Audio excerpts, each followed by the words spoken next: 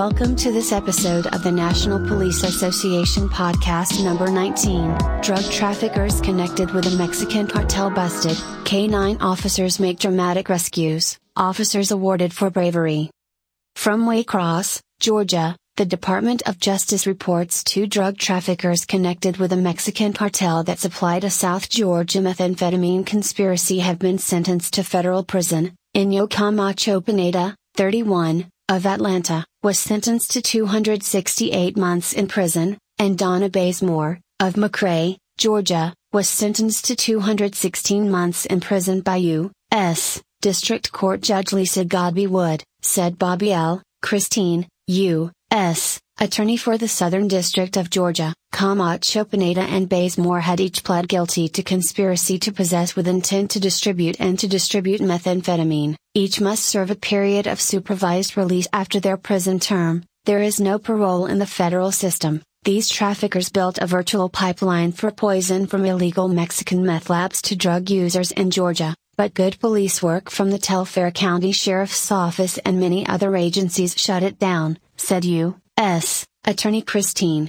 Our office is committed to taking the ball from our law enforcement partners and carrying it across the goal line, and in this case that effort secured guilty pleas from every one of these meth merchants. Camacho Pineda and Bazemore were the final 2 defendants of 11 sentenced from an October 2018 indictment alleging they were involved in a drug trafficking organization that smuggled in kilograms of methamphetamine from the La Familia cartel in Mexico and delivered it by courier to South Georgia for distribution in Telfair County and beyond. According to testimony in court, Camacho Pineda was a member of the cartel, while Bazemore admitted trafficking meth on behalf of the organization. All 11 defendants in the operation have now pled guilty and been sentenced. Robert J. Murphy, the special agent in charge of the DA Atlanta Field Division, said of the sentencings, Mexican drug cartels are the source of so many dangerous drugs destined for the U.S., and are responsible for much of the violence in Mexico today.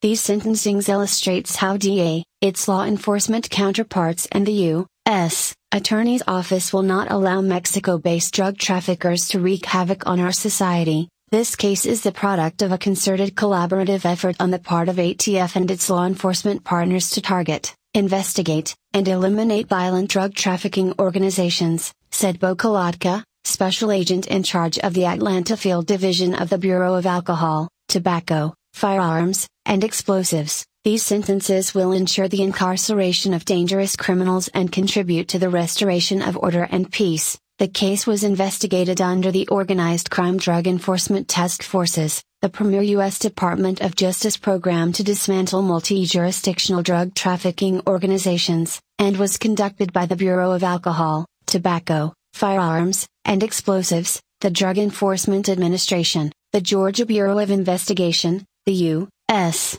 Marshal Service, Telfair County Sheriff's Office, Jeff Davis County Sheriff's Office, the Douglas Coffee Drug Unit, and other local law enforcement agencies. The case also falls under the umbrella of the U.S. Department of Justice's Project Safe Neighborhoods, a program that has been successful in bringing together all levels of law enforcement to reduce violent crime and make our neighborhoods safer. The case is being prosecuted by Assistant U.S. Attorneys John Harper and E. Greg Gillooly Jr.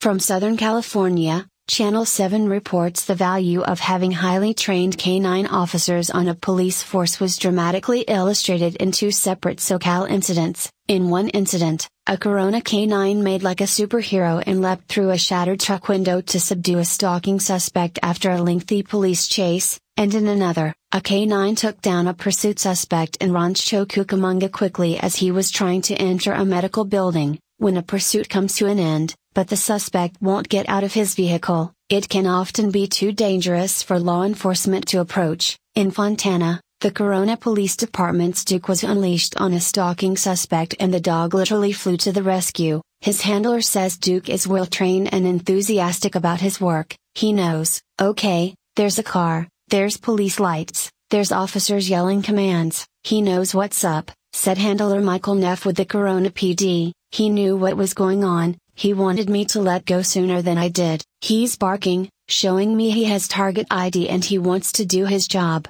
The suspect, 31-year-old Julio Vasquez, led police on nearly an hour chase that ended with the use of a spike strip and pig maneuver. Duke was able to disable Vasquez immediately so officers could take him into custody. The training that we always do every week is almost the same scenario we do every week minus the glass. I knew before letting go of the leash Duke would perform, Neff said. I just didn't know he was going to come in that car so hot. Duke was not hurt and is back to work. Also on Friday, a K-9 took down a pursuit suspect in Rancho Cucamonga before he could enter a medical office. That was after a lengthy chase through Los Angeles and San Bernardino counties. During the chase, officers ran the plate and learned the vehicle had been reported stolen. After about an hour the suspect exited the freeway and drove into a Rancho Cucamonga medical complex, where police took him into custody with help from the K-9 officer.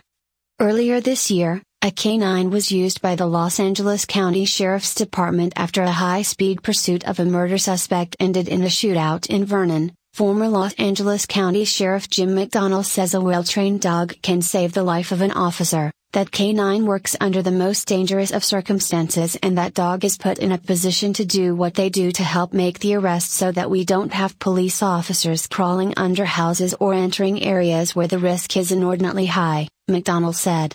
From Teaneck, New Jersey, the Patched Network reports more than 40 residents from around northern New Jersey were recognized for their contributions to the community, during the 5th Annual Hometown Hero Awards, which were held at Holy Name Medical Center. U.S. Congressman Josh Gottheimer honored a group that included first responders, business owners, students, seniors, community leaders and veterans for their dedication to others. Today's hometown heroes are what make North Jersey so special. I'm so proud to highlight the contributions made by those joining us today, from volunteering, to mentoring children, to protecting our communities and families, to helping the less fortunate and being exemplary citizens. These individuals come from all walks of life but embody an idea that is particularly special. He said, we should focus more on what unites us as opposed to what divides us, more time focusing on service to our country, whether it's mentoring children at a local nonprofit, getting our backs as a first responder,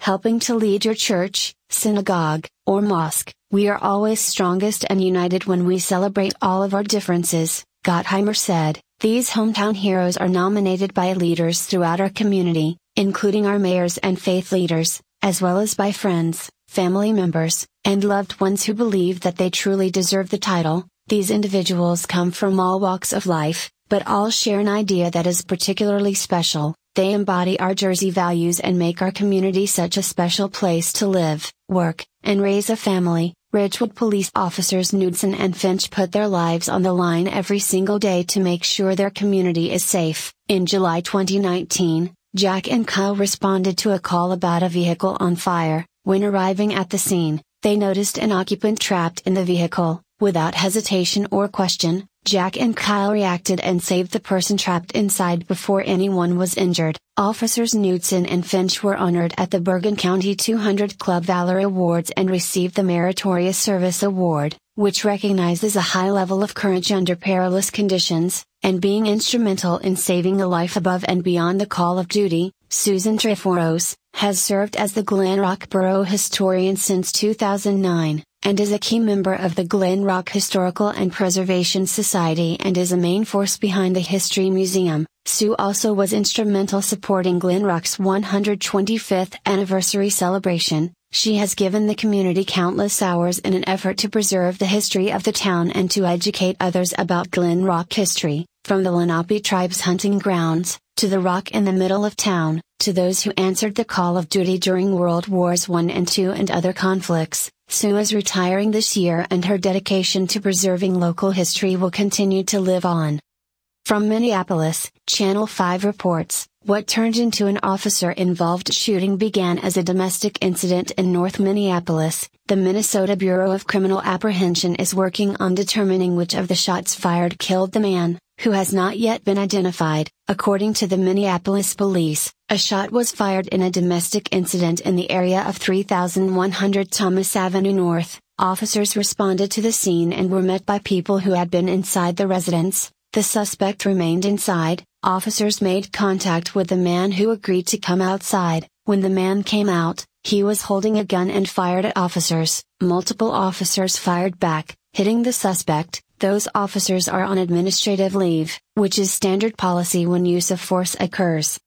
The suspect was taken to North Memorial Hospital, where he later died. No one inside the home was hurt during the incident. This is an extremely difficult situation for an officer, said John Elder, Public Information Officer for the Minneapolis Police Department. These officers, at one moment their lives are being threatened and the next moment they're trying to save the person's life who just threatened theirs. Minneapolis police confirmed that officers were wearing body cameras at the time of the shooting and they were recording. The department has dealt with numerous violent and deadly domestic incidents. These can be the most difficult calls, Elder said. During the holidays, there's a lot of together time. This is a time when we see an increase in domestic calls. We're saddened by it.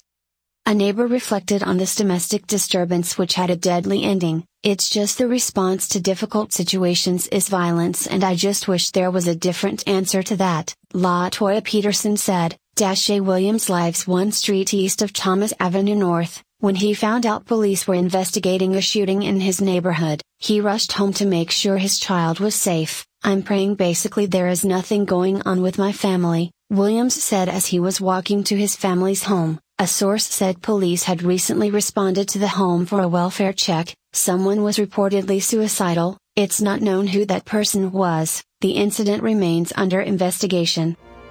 This news brought to you by the National Police Association. To learn more about how you can help law enforcement accomplish its goals, visit nationalpolice.org.